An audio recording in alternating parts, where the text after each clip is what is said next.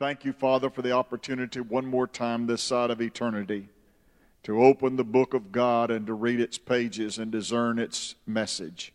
I ask you to touch us, O Lord, today with open-mindedness and a heart that is attuned with you and your will.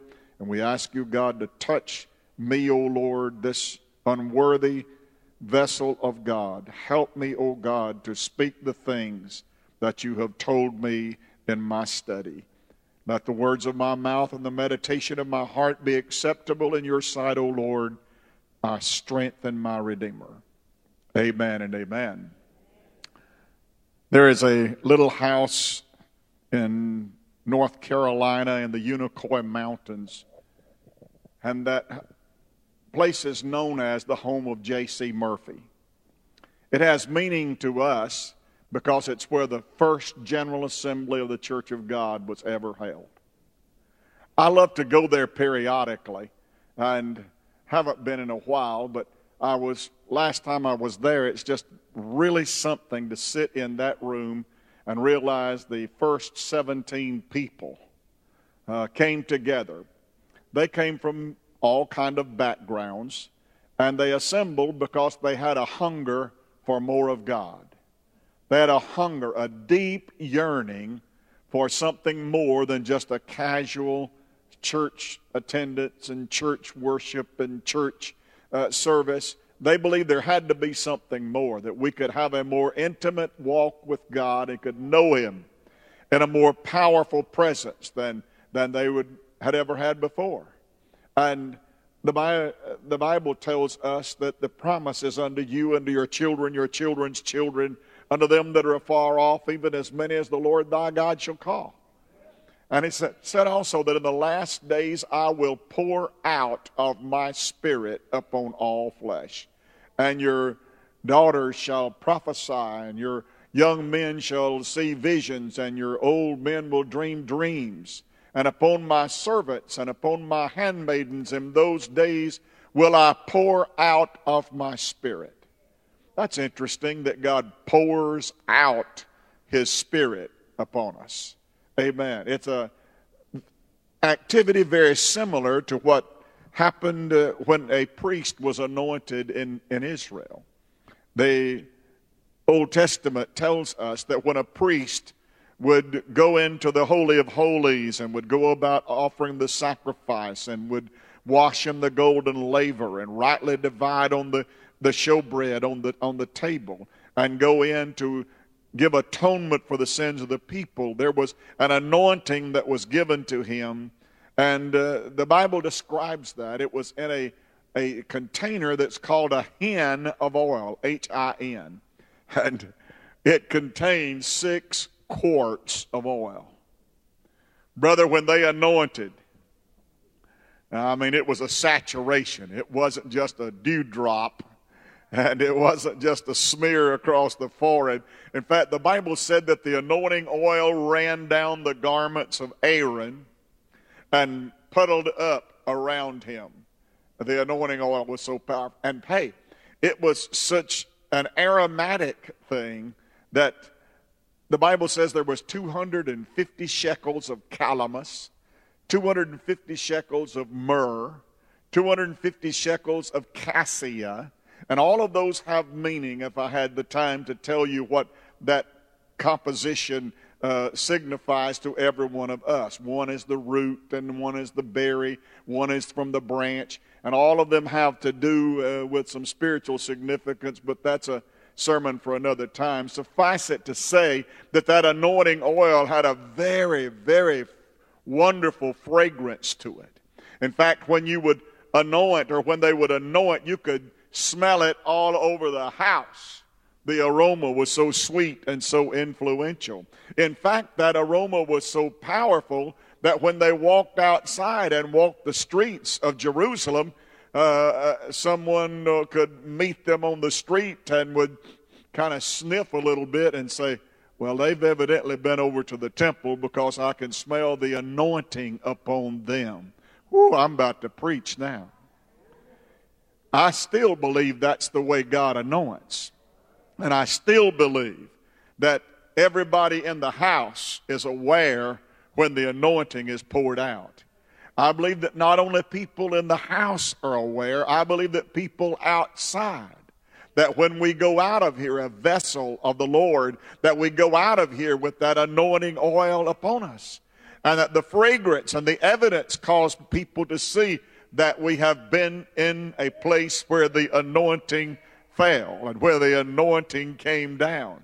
Amen. That sweet aroma, that wonderful. In fact, the Bible said how good and how pleasant it is for brethren to dwell together in unity. It is like the oil that flowed down Aaron's garment and puddled up in the floor. I believe people outside the walls of the church will know when you're anointed. I believe when you've come from the crowd said one time they took note of them that they had been with Jesus. They took note of them that they had been. You see, being with Jesus and being anointed, that makes a difference in your life. It makes things happen in your life that just don't happen to ordinary folks. It causes people to notice in you a Christ-likeness that is not evident apart from that baptism in the Spirit. I believe that with all of my heart. I also believe that in these last days, God desires to pour out His Spirit upon every believer, upon every candidate who desires and inquires about that blessing. I believe God wants you to be pleased and be blessed with what He does for you in the way of imparting to you the Holy Spirit. I believe that. I believe these are the days of the Spirit. You know, the Bible teaches us that without faith it is impossible to please God. Impossible to please Him. For he that cometh to God must believe that He is, and that He is a rewarder of those who diligently seek Him. That means there is no spiritual understanding apart from God's revelatory intervention into our mind and our heart. Amen. To know the Father is to know the Son. And to encounter the Holy Spirit, a seeker must receive the wisdom that first begins with the fear of the Lord. The Bible said the beginning of wisdom is the fear of the Lord. The fear of God is the beginning of wisdom. So for every one of us, if you want wisdom, the Bible said, ask of the Lord. Ask of the Lord. Recognize Him as the source of that thing you're praying about and thing you're inquiring the Lord about. 1 John 5:7 says, for there are three that bear record in heaven, the Father, the Word, and the Holy Ghost. And these three are one. Now, what we believe is in the Trinitarian concept of God. We believe that our God consists of three persons, namely the Father and the Son and the Holy Spirit. And that these three make up what we call the Godhead. The Godhead consists of these three personalities: the Father, the Son, and the Holy Ghost. And these three, the Bible said, are one. They are one in name. They are one in aim. They are one in purpose and will. They are one in the attributes. All the attributes are shared by each of the three persons. In other words, all three are omnipotent. That means they have all power. They all three are omniscient, which means they know everything. And they are all three omnipresent, which means they can be everywhere at one time. Praise God. While God is doing something here in this church in Anniston, Alabama, in another part of the world, at another time zone, He can be doing something there that is so extraordinary and so powerful. That's because all three personalities of the Trinity are God in one, and three persons are one God. And I want to tell you that everything God has ever done, He has done in community. What He does in community. That means that what He does it in agreement with the other persons of the Godhead. Now, we know that all of creation is there because of God. We are who we are because of God. God created all things. One preacher said he looked out into nothing and made everything, and then took everything and hung it on nothing and said, stay there. Wow. Well, I know this, that by the word of his mouth, the Bible said the worlds were created. And the Bible said that by the word of the Lord Jesus, that all things consist by the word of his mouth. That everything survives because of God and who he is. The Bible tells us in John 1:1, in the beginning. In the beginning. In the beginning was the Word. Now the Word is the pre-incarnate. That's just a big word for saying before he became flesh. Pre-incarnate. The pre-incarnate word or name for Jesus was Word of God. The Word of God. In the beginning was the Word, and the Word was with God, or they dwelt together with God, and the Word was God. Jesus was present with the Father and the Holy Spirit. He was with God, but he was also God himself. Amen. Now, the Holy Spirit is not a replacement God. And the Holy Spirit is not a secondary God. The Holy Spirit is not some object of our mystic self that would create a look-alike and that kind of thing. No, the Holy Ghost, the Holy Spirit of God is God, the third person of the Godhead. Yes, he is. He is very much God. Now, the Bible says in John 3:8, the wind bloweth where it listeth, and thou hearest the sound thereof, but canst not tell whence it come and whither it goeth. So is everyone that is born of the Spirit. Everyone that is born of the Spirit. Brother Jerry, have you ever seen the Holy Ghost? No. He is invisible to my mortal, fleshly, finite eye. I have never seen the Spirit of God. I've never seen the wind. But I see what it does, and I know it's there because I see the effect of what's going on when the wind blows. I see the trees as they wave, and I see birds as they flap their wings in the wind. I can't see the wind. No, I have never seen the wind. But I know it's there because I see the effects of it. Does that make any sense? And so it is with everyone that is born of the Spirit. I don't pretend to tell you that I know all things and that I have the handle on every situation when it pertains to the Holy Spirit. That's because he is God and because my ways are not his ways. And his ways are so far above my ways as far as the heaven is above the earth. Our God is beyond comprehension. Our God is beyond our ability, beyond our language, beyond, there are no words really to describe our God. We do the best we can with what we've got by calling him all of those sovereign God, the eternal God. We give all of those kind of names, but we can never get a word that totally and completely defines him. Oh boy. He is not limited by anything. He is an unlimited. God's complaint to Israel on one occasion was, why have you limited me? Why have you limited me? So God can only be limited in our belief in him, our faith in him.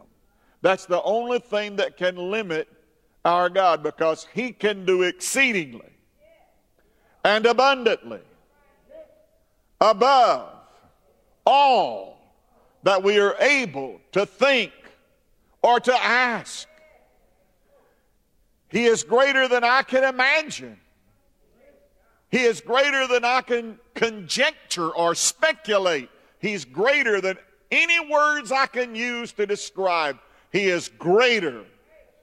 Hallelujah. More powerful than anything I can perceive in my mind. He is exceedingly and abundantly above all that I am able to think or ask. Isn't that wonderful? So it is with people who are born of the Spirit. It's like the wind that blows where it listeth, and it blows where it pleases, because it is invisible, but it blows where it listeth. So it is also with they that are of the Spirit of God. Paul called all of that I've been preaching about for these last few minutes about the mystery of godliness. Great is the mystery of godliness. A mystery in what way? In the fact that we are unable to explain spiritual things. Now the Bible tells us in 1 Corinthians chapter 2 that the natural man receiveth not the things of the Spirit of God, for they are foolishness unto him. Unaided by the Spirit, no person can understand spiritual things. Have you ever tried to explain some spiritual thing to a person who is unconverted? Have you ever tried to explain salvation to someone who really doesn't know what you're talking about? And they probably will tell you, well, that's foolishness. That's absurd. That's ridiculous. The Bible said the preaching of the cross is to them that perish foolishness. Foolishness. The Bible calls preaching the foolishness of preaching. If our gospel be hid, it is hid to them that are lost, in whom the God of this world, Satan, hath blinded the minds of them that believe not, lest the light of the glorious gospel should shine unto them, that they might be saved. You mean lost people are wearing blinders? You mean that people that are perishing don't have any spiritual sight? It's exactly what I'm saying to you. If the gospel is hid, it's hid to them that are lost, in whom the God of this world hath blinded the minds of them, lest the light should shine unto them, that they might be saved. Spiritually, it's impossible for a person to perceive spiritual things if he is not aided by the Spirit. The natural man receiveth not the things of the Spirit of God, for they are foolishness unto him. Neither can he know them, because they are spiritually discerned. But he that is spiritual. Now, spirituality is not demonstrativity. So many times we think that we've had a spiritual service if we shout. Sometimes we think we've had a spiritual service if everybody claps and everybody's really enthused and excited and the music gets you. Don't confuse spirituality with demonstrativity. The reason that's dangerous is because demonstrativity will lead you astray. In other words, there's a lot of folks shouting that hadn't got any business shouting. And that's because their lives don't match that profession of faith. You want me to give you a real good way to find spiritual people? Fruit. Fruit. By a tree's fruit ye shall know it. In other words, walnuts don't grow on apple trees. Coconuts don't grow on pear trees. How do you know what kind of tree a tree is? Look around on the ground and see the fruit. And then you know what that tree is. What are the fruit of the Holy Spirit? The fruit of the Spirit is love, joy, peace, gentleness, meekness, long-suffering, goodness, faith, patience, and temperance. Those 9 graces are not extracurricular. They're not optional. They're mandatory for God and us. And so many churches are deficient because they don't have fruit. When Jesus looked at the fig tree, he cursed the fig tree. Why? Because it wasn't pretty? Because it was sitting on the side of the road? Because it had too much leaves on it? Because it didn't look pretty in where it was put? Why did Jesus curse the fig tree? Why? Because it had no fruit. Jesus is a fruit kind of preacher. He expects there to be fruit. Where gospel seed is planted, he expects fruit to be the result of it. The Bible said we have our fruit unto holiness, and in the end, everlasting life. God is so powerful in what he does, and God's intentional and his purpose is so important to every one of us. As a person, the Holy Spirit speaks and he hears. As the third member of the Godhead, he comforts us. He testifies of Jesus, John 15:26. He intercedes and he prays, Jude 1 and 20. He directs ministry, Acts 6 and 16. He teaches and reveals and searches. He comforts and encourages and helps. He leads in the right path. He flows like a river. He anoints with power. He falls on believers. He dwells in believers. He helps our infirmities. He empowers our preaching. And he secures us in Christ by baptism. He is a person. And as a person, he has feelings. There are times when the Holy Spirit is made sad. The Bible said, Ephesians 4 and 30, grieve not the Holy Spirit of God. Don't make him sad. You know what it means for someone to have grief, don't you? Sadness and sorrow. Well, what is it then, Pastor, that makes the Holy Spirit grieve at us? Well, grab your seatbelt. It can't be anything else but sin in our lives. Offends, because the Bible said the Holy Spirit will convict the world of sin. If the Holy Spirit is present and doing his work in your life, there are times when he convicts you. And how many of you know what conviction feels like? Tough, isn't it? Feel like you stole a mule.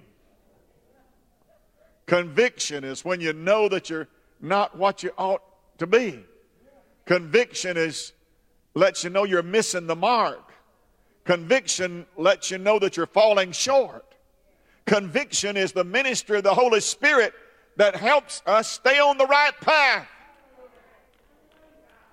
The Holy Spirit in our lives is a comfort. He comes alongside. In fact, the word is paraclete. P-A-R-A-C-L-E-T-E. Paraclete. In Greek it would parakletos. The divine parakletos. And it means this: one who comes alongside of. You mean the Holy Spirit, the Holy Ghost, is one who comes alongside of us? Jesus called him the Comforter. And he said, the Comforter, which is the Holy Ghost, when he is come, he will testify of me. Glory to God. You see, I don't believe a person can be full of the Holy Ghost without loving Jesus. I don't believe that a person can have the Holy Ghost and not be head over heels in love with Jesus. I believe if someone has the Holy Ghost, when you preach about Jesus, it will strike a note in their heart. I believe that if someone has the Holy Ghost, when you sing a song, sing me a song about Jesus. When you sing about Jesus, I believe people who have the Holy Ghost, they'll raise a hand or there'll be a smile on their face. Something, there'll be some kind of response when you start talking about Jesus. Why? Because the ministry of the Holy Spirit is, He will testify of me. The Holy Spirit's main job is lifting up Jesus. The Holy Spirit's greatest objective is to get you to be a worshiper. Boy, that went over your head. I said the Holy Spirit's main objective in His presence in your life is to help you to become a worshiper.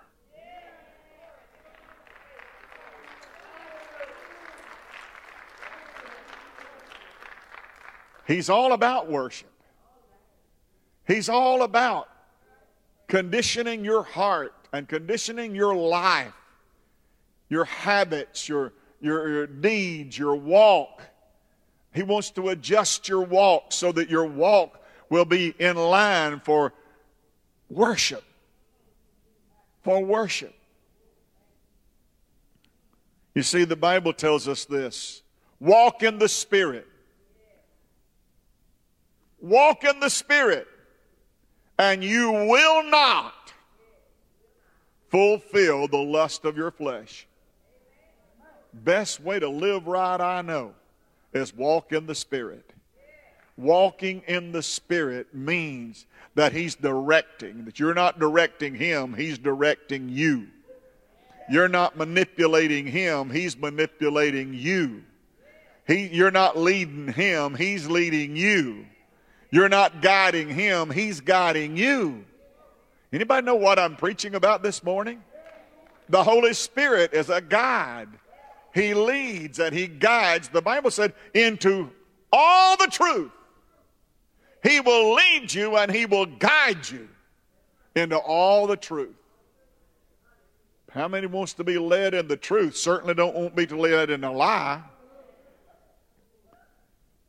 The greatest blessing to discovering truth in your life is to follow the leadership and the direction of the Holy Spirit. He will lead you and guide you and direct you into all the truth. That means there are times when He says yes, and there are times when He says no.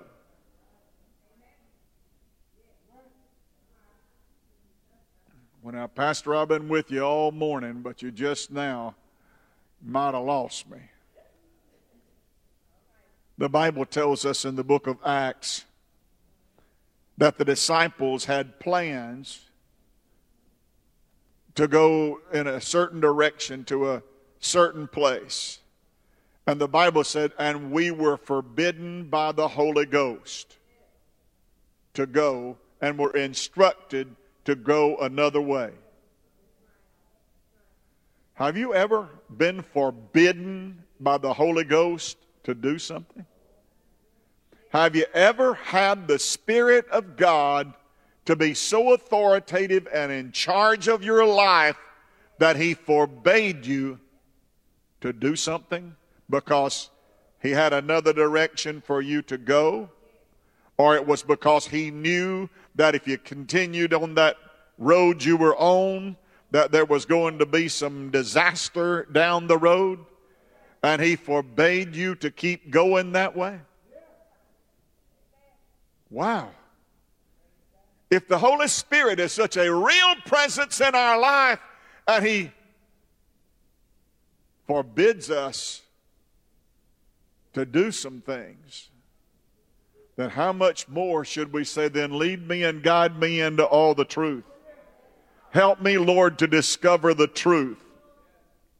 The Holy Spirit has feelings. He sometimes is angry.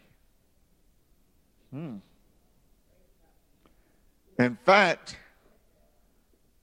sometimes we not only make Him sad by grieving the Holy Spirit of God, we anger the Spirit of God. And how do we do that? Quench the Spirit. It not only saddens him, it angers him. He anointed Paul to tell Timothy, quench not the Spirit. Don't do that. If the Spirit is doing something in your life, don't quench that. Don't put that light out. Don't turn that light off. Don't put that fire out. So many times God has wanted to do something in your life, and you quench the Spirit so that He didn't get to finish and do what He wanted to do in your life. And let me tell you who loses in that proposition. You do. Quench not the Spirit, but yield yourself as servants of righteousness. Don't quench the Spirit. Don't grieve the Spirit. Walk in the Spirit. So there's two negatives and one positive. Don't quench, don't grieve, but walk in. Praise God. That's good stuff. But walk in the Spirit. And that's what I call the conditions of true spirituality. The conditions. You see, God said, my Spirit will not always strive with the man. The Holy Spirit is too much of a gentleman to stay in a place where he isn't wanted. The Holy Spirit is too much of a gentleman to remain in a place where he's ignored. The Holy Spirit is too much of a gentleman to stay in a place where he's troubling more people than he's making glad. He won't always strive with you. Won't always strive with you. It's important that we recognize the ministry of the Holy Spirit and what He does in the church and does in our lives. The Bible said they rebelled and grieved His Holy Spirit, Isaiah 63:10. So He turned and became their enemy, and He Himself fought against them. Matthew 12:31. And so I tell you, every kind of sin, every kind of slander can be forgiven, but blasphemy against the Spirit will not be forgiven. When Stephen looked at that council, he said, ye stiff-necked and uncircumcised, ye do always resist the Holy Ghost. As your fathers did, so do ye. They hardened their hearts and stiffened their neck against what the Holy Spirit was trying to do. And the Bible said, Stephen said, you've always done that, and you're still doing it. And you're resisting the Holy Ghost. Resisting the Holy Spirit, resisting the Spirit of God. How much more severely do you think someone deserves to be punished who has trampled the Son of God under feet and treated as an unholy thing the blood of the covenant that sanctified them, and who has insulted the Spirit of grace? That's Hebrews 10:29. Wow.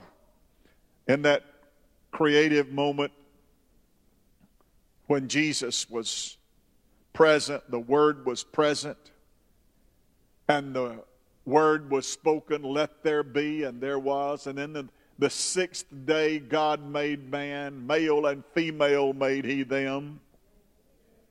In the image and the likeness of God made He them. Image and likeness of God. I've already said to you, our God consists of three persons. If we're made in His image, then we also consist of three parts. Name the parts, Pastor. Well, body, of course.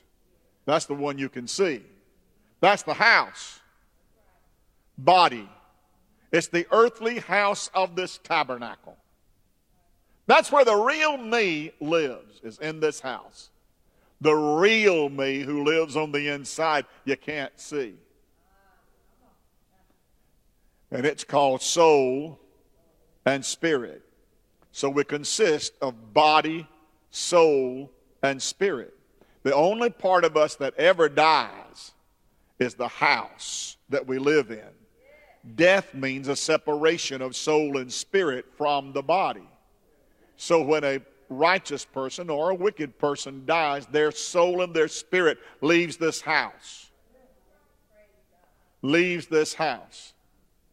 Leaves this house. So soul and spirit, the Bible said in 1 Thessalonians 5:23, and the very God of peace sanctify you wholly. And I pray, God, that your whole soul, your body, and your spirit be preserved blameless unto the coming of the Lord. So that it's imperative that we keep the triune part of us in good standing with God. Not only was the Spirit present, the Bible said that the Spirit moved upon the face of the waters. The Bible said that the Spirit was present in that creative event. Now, I believe that God's Word tells us that in the last days, He said, I will do a new thing. A new thing. New thing. In fact, did He not say, I will give you a new song to sing? A new song? Did the Bible not say that He would resurrect us to walk in newness of life? Boy, I'll go through them in a minute, but there's a whole catalog of scriptures that tell us about a new heaven and a new earth. Walking in newness of life, a new and living way. All of those are part of what God does in His creative activity. Making all things, creation, was when God took nothing. The Hebrew word is ex helio. Ex helio. It literally means out of nothing. And out of nothing, God made all the things. Out of nothing, just speak the word, and the creative word of God caused everything to come into existence that we see. Wow. Colossians 1 tells us that how things were created, how God went about that business of creating the world. And the Bible said that Jesus, the Word was the creation, the power that drove the creative event. Powered by Jesus, through the Holy Spirit, accepted by the Father. Glory to God. He made all things. That all things consist by the Word of God. That Jesus is the key that unlocks everything. Jesus is the person of the Trinitarian concept that makes everything work. Hallelujah. So when man messed up God's creation, when man committed what is called the original sin, the initial sin, the sin that we all inherit, Adam was our federal head. Joey would have to help us understand federal, the concept of federal. Every one of us were represented by Adam and Eve. And when they fell in the garden, because they were our federal head, the Bible said, and then sin came upon all. For by one man sin entered into the world. And the Bible said, and death by sin. For by one man's transgression, death came unto us all. But by one man's obedience, by one man's obedience, then the curse was reversed.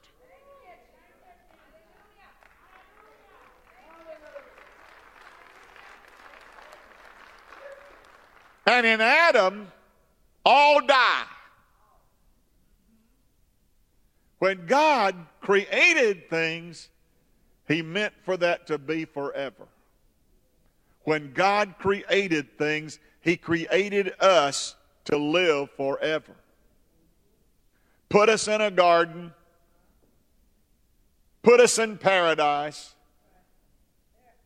No pain, no sorrow, no COVID, no cancer, no leukemia, no Alzheimer's. He intended for us to live forever. But when we fail, we mess that up. So then God would not be defeated, and God would pursue after His eternal purpose given to us in Christ Jesus before the world began. I said His eternal purpose given to us in Christ Jesus before the world began. You mean before we ever were Jesus in eternity past, before the world began, that God's creation project, when Adam and Eve messed that up by one man's sin and death came upon us all, then for God then to reverse what Adam did, there had to be a project of creation, a second phase, number 2. Number 1 didn't work. Tried, but number 1 didn't work.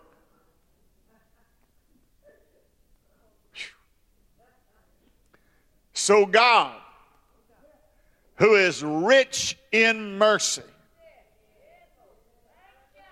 with His great love wherewith He loved us, even while we were dead in trespasses and in sins, hath quickened us together with Christ. That means just like He made Jesus alive who was dead,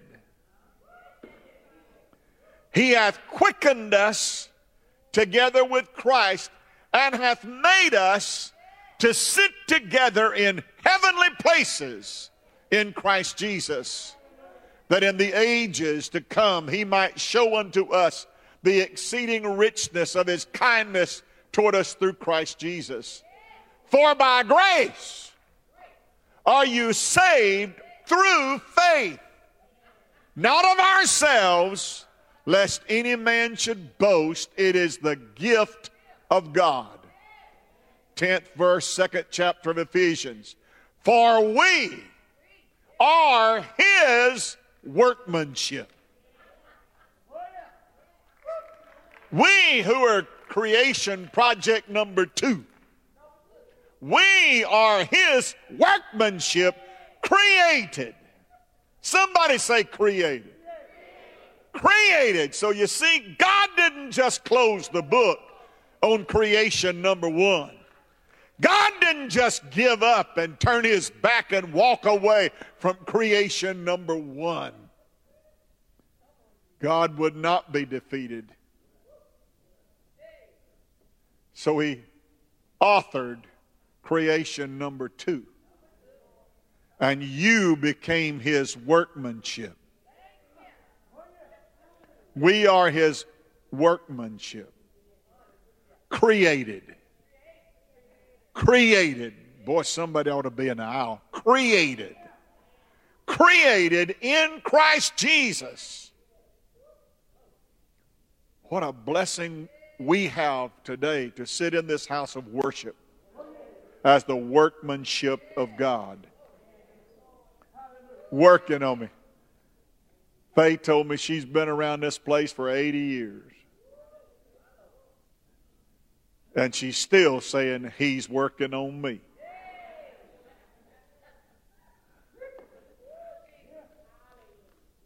been preaching all these years, and I would say to you, He's still working on me. I'm His workmanship. I'm just one big construction project. And before you look down your ecclesiastical nose at me, I need to tell you, you are a construction site too. And sitting close by you are some more construction sites. In fact, in every seat in this auditorium who's sitting here is a construction site. And you'll be a construction site until the Holy Spirit presents you blameless before the Father. Hallelujah, when we get to that day. And until then, He's going to be working on you. If you get close enough to me, you'll hear the hammer chiseling away the things that shouldn't be in my life, the things that don't look like Jesus. If you get close enough to me, you'll hear the sander buzz, because there are things that need to be sanded and buffed that don't belong because they don't look like Jesus. If you get close enough to me, you'll hear the splashing of the water washing the dust and the sand off of me. Hallelujah. I want to tell you, I'm just one big construction project, and the Holy Spirit is working on me. Why? Because I'm created. I'm created in righteousness and true holiness. Creation. He's still working on His creation project. He's still working on getting us to that place, creating within us something great for the glory of God. Wow. Colossians 1:15 says, in whom we have redemption through His blood, even the forgiveness of sins. Are you watching that? Colossians 1st chapter, 15th verse. Put that up there for me.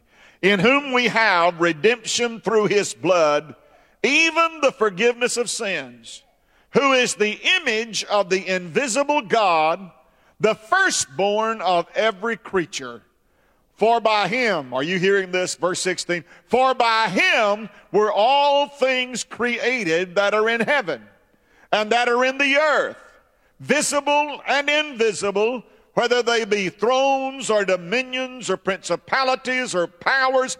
All things, somebody say all things. All things were created by Him and for Him.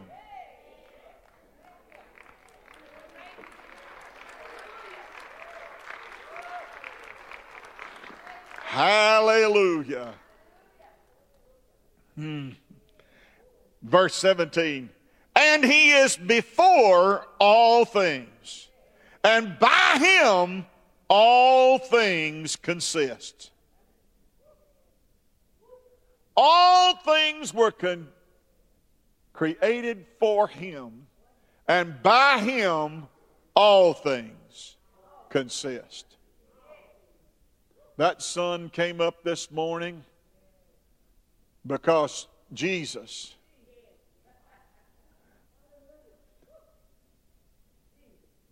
God's heaven functions because it's Jesus' heaven, and it consists by Him. The stars that twinkle at night consist by Him. The moon that will shine this night will shine because of Him. All things were made for Him, and all things consist by Him. So next time the devil tells you what all he's going to do, and the next time the devil threatens you and tells you you're a nobody from nowhere, and you don't have anything, and you don't have hope, and you don't have a future, and you're lost, and you're undone, and you don't know God, and God doesn't care about you, tell him, say, wait a minute. The Bible and the preacher preached last Sunday that all things were made for Him, and by Him all things consist. When did you get so big in your britches that you think you are the one who makes things consist. All things consist by Him, and all things are for Him. Oh, boy, that's good. I love that. Verse 18. And He is the head of the body, the church. The head of the body. That means the head of the church is Jesus. That means the one who owns it all and the one that it was made for is the head of the church. Now, I need to let that soak a little bit because you need to understand that. But the one who owns it all and the one who makes it all work is the head of the church. Head of the body, head of the church, who is the beginning, and He's the firstborn from the dead, that in all things He might have preeminence. That means superiority. Could I ask you, does Jesus have superiority in your life right now? Could I ask you that the one who created all things and that all things consist by Him, is He the head of your life? If He is the head of the church, He's the head of our lives. Is He head of your life? Is your life created for Him, and does your life exist by Him? For the one who created the worlds is the head of the body. If He's the head of the body, then He deserves superiority and He deserves preeminence. Boy, that's powerful stuff. For it pleased the Father that in Jesus should all the fullness of the Godhead dwell. And having made peace through the blood of His cross, by Him to reconcile all things unto Himself, by Him, I say, whether they be in things in heaven or things in the earth. Now you're getting this. Who is the head of the body, who has all the preeminence, got the fullness of all things, whether they be in earth or in heaven? All things were created by Him. So when He says, I'm going to do something new, it means that He first took nothing and made something out of it. In His second creative part, He's going to use resurrection to take something that died, and He's going to bring it back together again, bring it back alive. And who is that, Pastor? That is you, my friend. That's you. You were dead, but you were raised up with Christ, and He made you to sit in a special place, in a heavenly place. And that everything in this earth was made by Him, and everything in heaven was made by Him. And the Bible said that there came a time in heaven when the Bible said, and there was a new heaven, and there was a new earth. For the former was passed away, and there was no more sea. You mean creation is going to keep on going? It started in the beginning and it's keeping on going now, and that heaven is being prepared now, and that the earth is changing now, that all the things are going on are because of who it belongs to and who it was made for, and that He is the head of the church, the head of the body of Christ, and He's a creator of new heavens and new earth.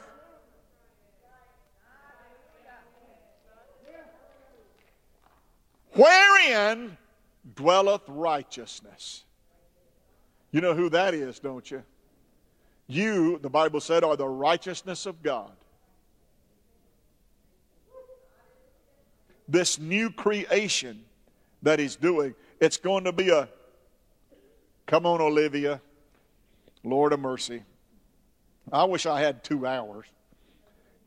Titus 3 and 5 talks about this redoing, and Colossians connects the creation of the universe through the Son by the Spirit activity in both the resurrection of Jesus and now in the church.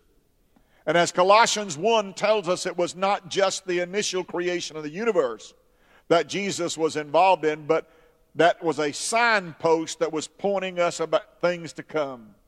And on that signpost, there are some things written. Number one, regeneration. How many of you believe in regeneration? Raise your hand. Regeneration. What in the world, Pastor, is regeneration?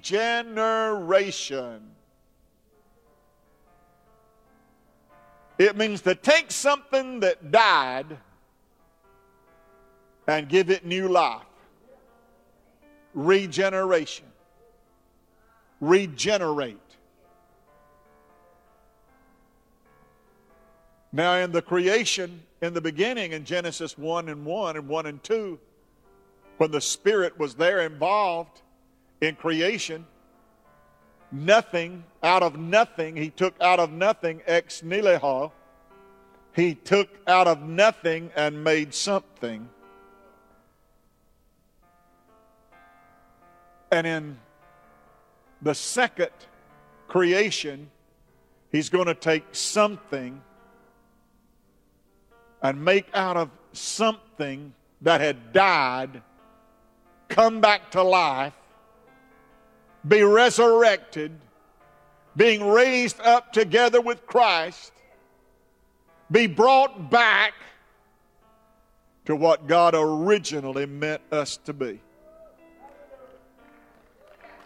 And it's called regeneration. Regeneration. It's a redoing. Put it up there for me, Titus 3 and 5. All you works righteousness people, perk up your ears. Not by works of righteousness, which we have done. You didn't create it. God created it. You can't even create it for yourself because it's not by works of righteousness. Oh, you can just work. But you'll never, ever deserve or earn being a new creation. 2 Corinthians 5 and 17, if any man be in Christ, he is a new creation. Well, Brother Jerry, I didn't know God was still creating. He is. It's just creation number 2. And that's us. That's me and you. It's called the church. Ecclesia. It means called out ones. Not by works of righteousness, which we have done, but according to His mercy hath He saved us. By the washing. Are you washed? I said, are you washed? By the washing of regeneration. And by the renewing of the Holy Ghost. What does the Holy Ghost have to do with my regeneration? The Holy Ghost is the agent that washes you and cleanses you and makes you fit for the new creation. Hallelujah. Man, that's good stuff.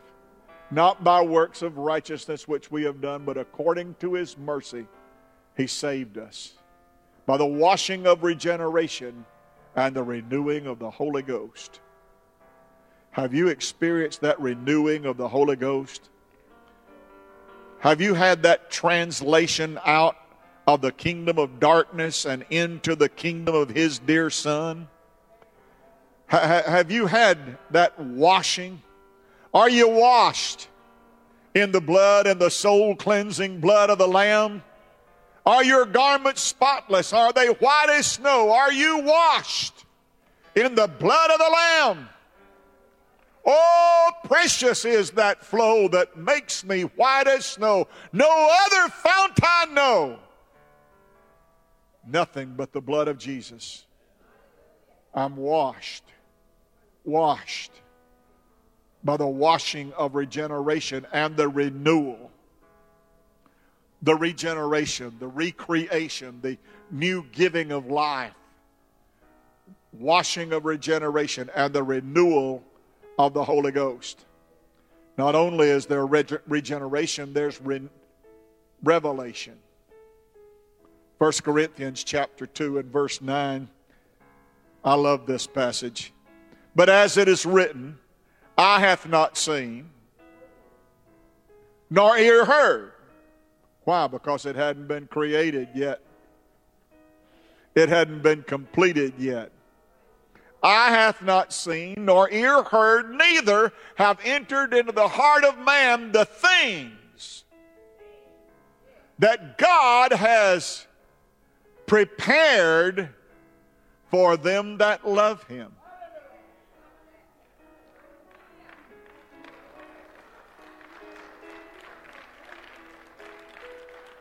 Eye hath not seen, ear hath not heard, neither have entered into the heart of man the things God hath prepared for them that love them.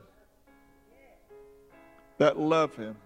But God hath revealed them unto us by His Spirit. God hath revealed them unto us by His Spirit.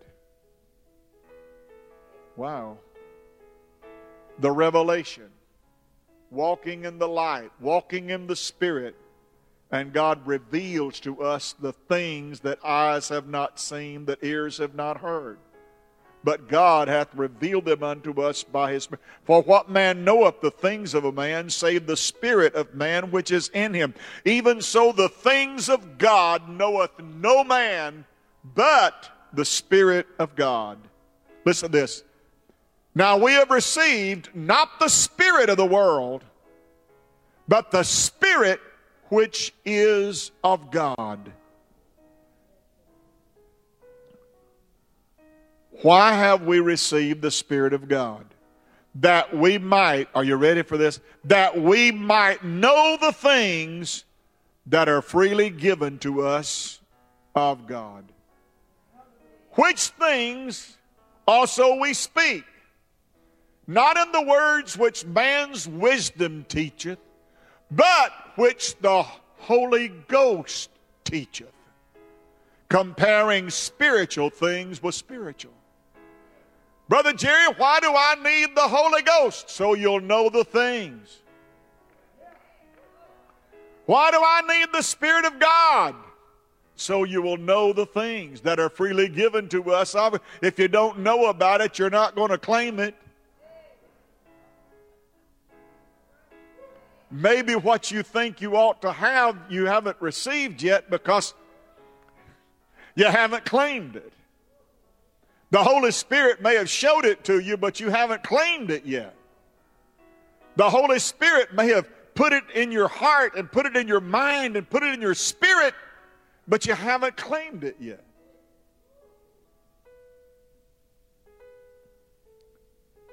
Wow. Which things we speak, not in the words which man's wisdom teacheth. You can't learn it out of a book. But which the Holy Ghost teacheth, comparing spiritual things with spiritual. Listen. But the natural man receiveth not the things of the Spirit of God, for they are foolishness unto him, neither can he know them, for they are spiritually discerned. But he that is spiritual judgeth all things, yet he himself is judged of no man. For who hath known the mind of the Lord, that he may instruct him? But we have the mind of Christ. Well, we got started this morning on this topic of Holy Spirit baptism. Haven't got anywhere near the New Testament and getting into what happened on the day of Pentecost and all of those good things. That'll wait till another Sunday. I told you we may chase this for a long time. But I hope that we'll come out on the other side of this teaching knowing more about the ministry of the Holy Spirit in our lives We think too small. It is so controversial, this thing called the Holy Spirit and Holy Spirit baptism. But I want to tell you, any gospel that doesn't have the Holy Spirit revealed in it, that's not much gospel. It doesn't have any power. It doesn't have any excitement. It doesn't have any enthusiasm. It doesn't have any spiritual worship and singing spiritual songs. And it doesn't have any making melody in your heart. It's just perfunctory. It's just form. And that's what happens to a church sometimes. They drift into form and drift into being an institution rather than be God's people. When the church ceases to be God's people, then we'll lose our influence and we'll lose our testimony. But as long as you've got spiritual understanding and you've got spiritual fruit, spiritual gifts, then God can use the spiritual part of your church to win lost people to God. If my people who are called by my name, who are part of the second creation, who are part of this eye-opening experience called Spirit baptism, if my people called by my name will humble themselves. Biggest hindrance to the Holy Spirit doing His will in your life is pride,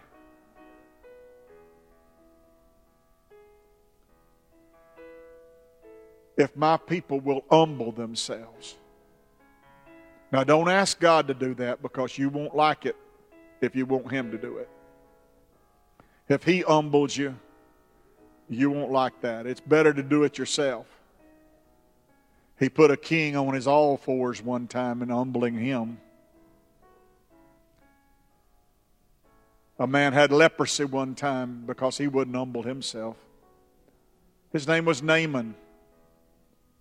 The prophet, under the unction of the Holy Spirit, said to him, "Go and wash. Dip 7 times in Jordan, and you'll be cleansed of your leprosy." Naaman, the Bible said, was a mighty man of valor.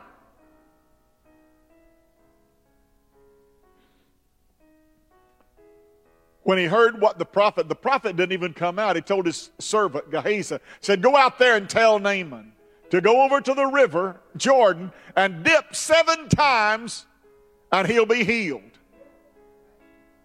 And when Gehazi went out and told him, he said, "The prophet said for us to tell you that if you'll go over to the river at Jordan and dip 7 times, you'll be healed."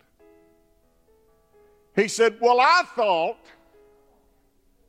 that he would come out here and wave his hand over me. I thought that he'd come out here and speak some statesman-like word over me. And Jordan River, the rivers of Pharpar and the rivers of Abana are clear and they're beautiful, but Jordan is muddy. Why can't I go to Pharpar or Abana one? Why do I have to go to that muddy river Jordan and dip 7 times? Besides, somebody might see my chariot parked over there."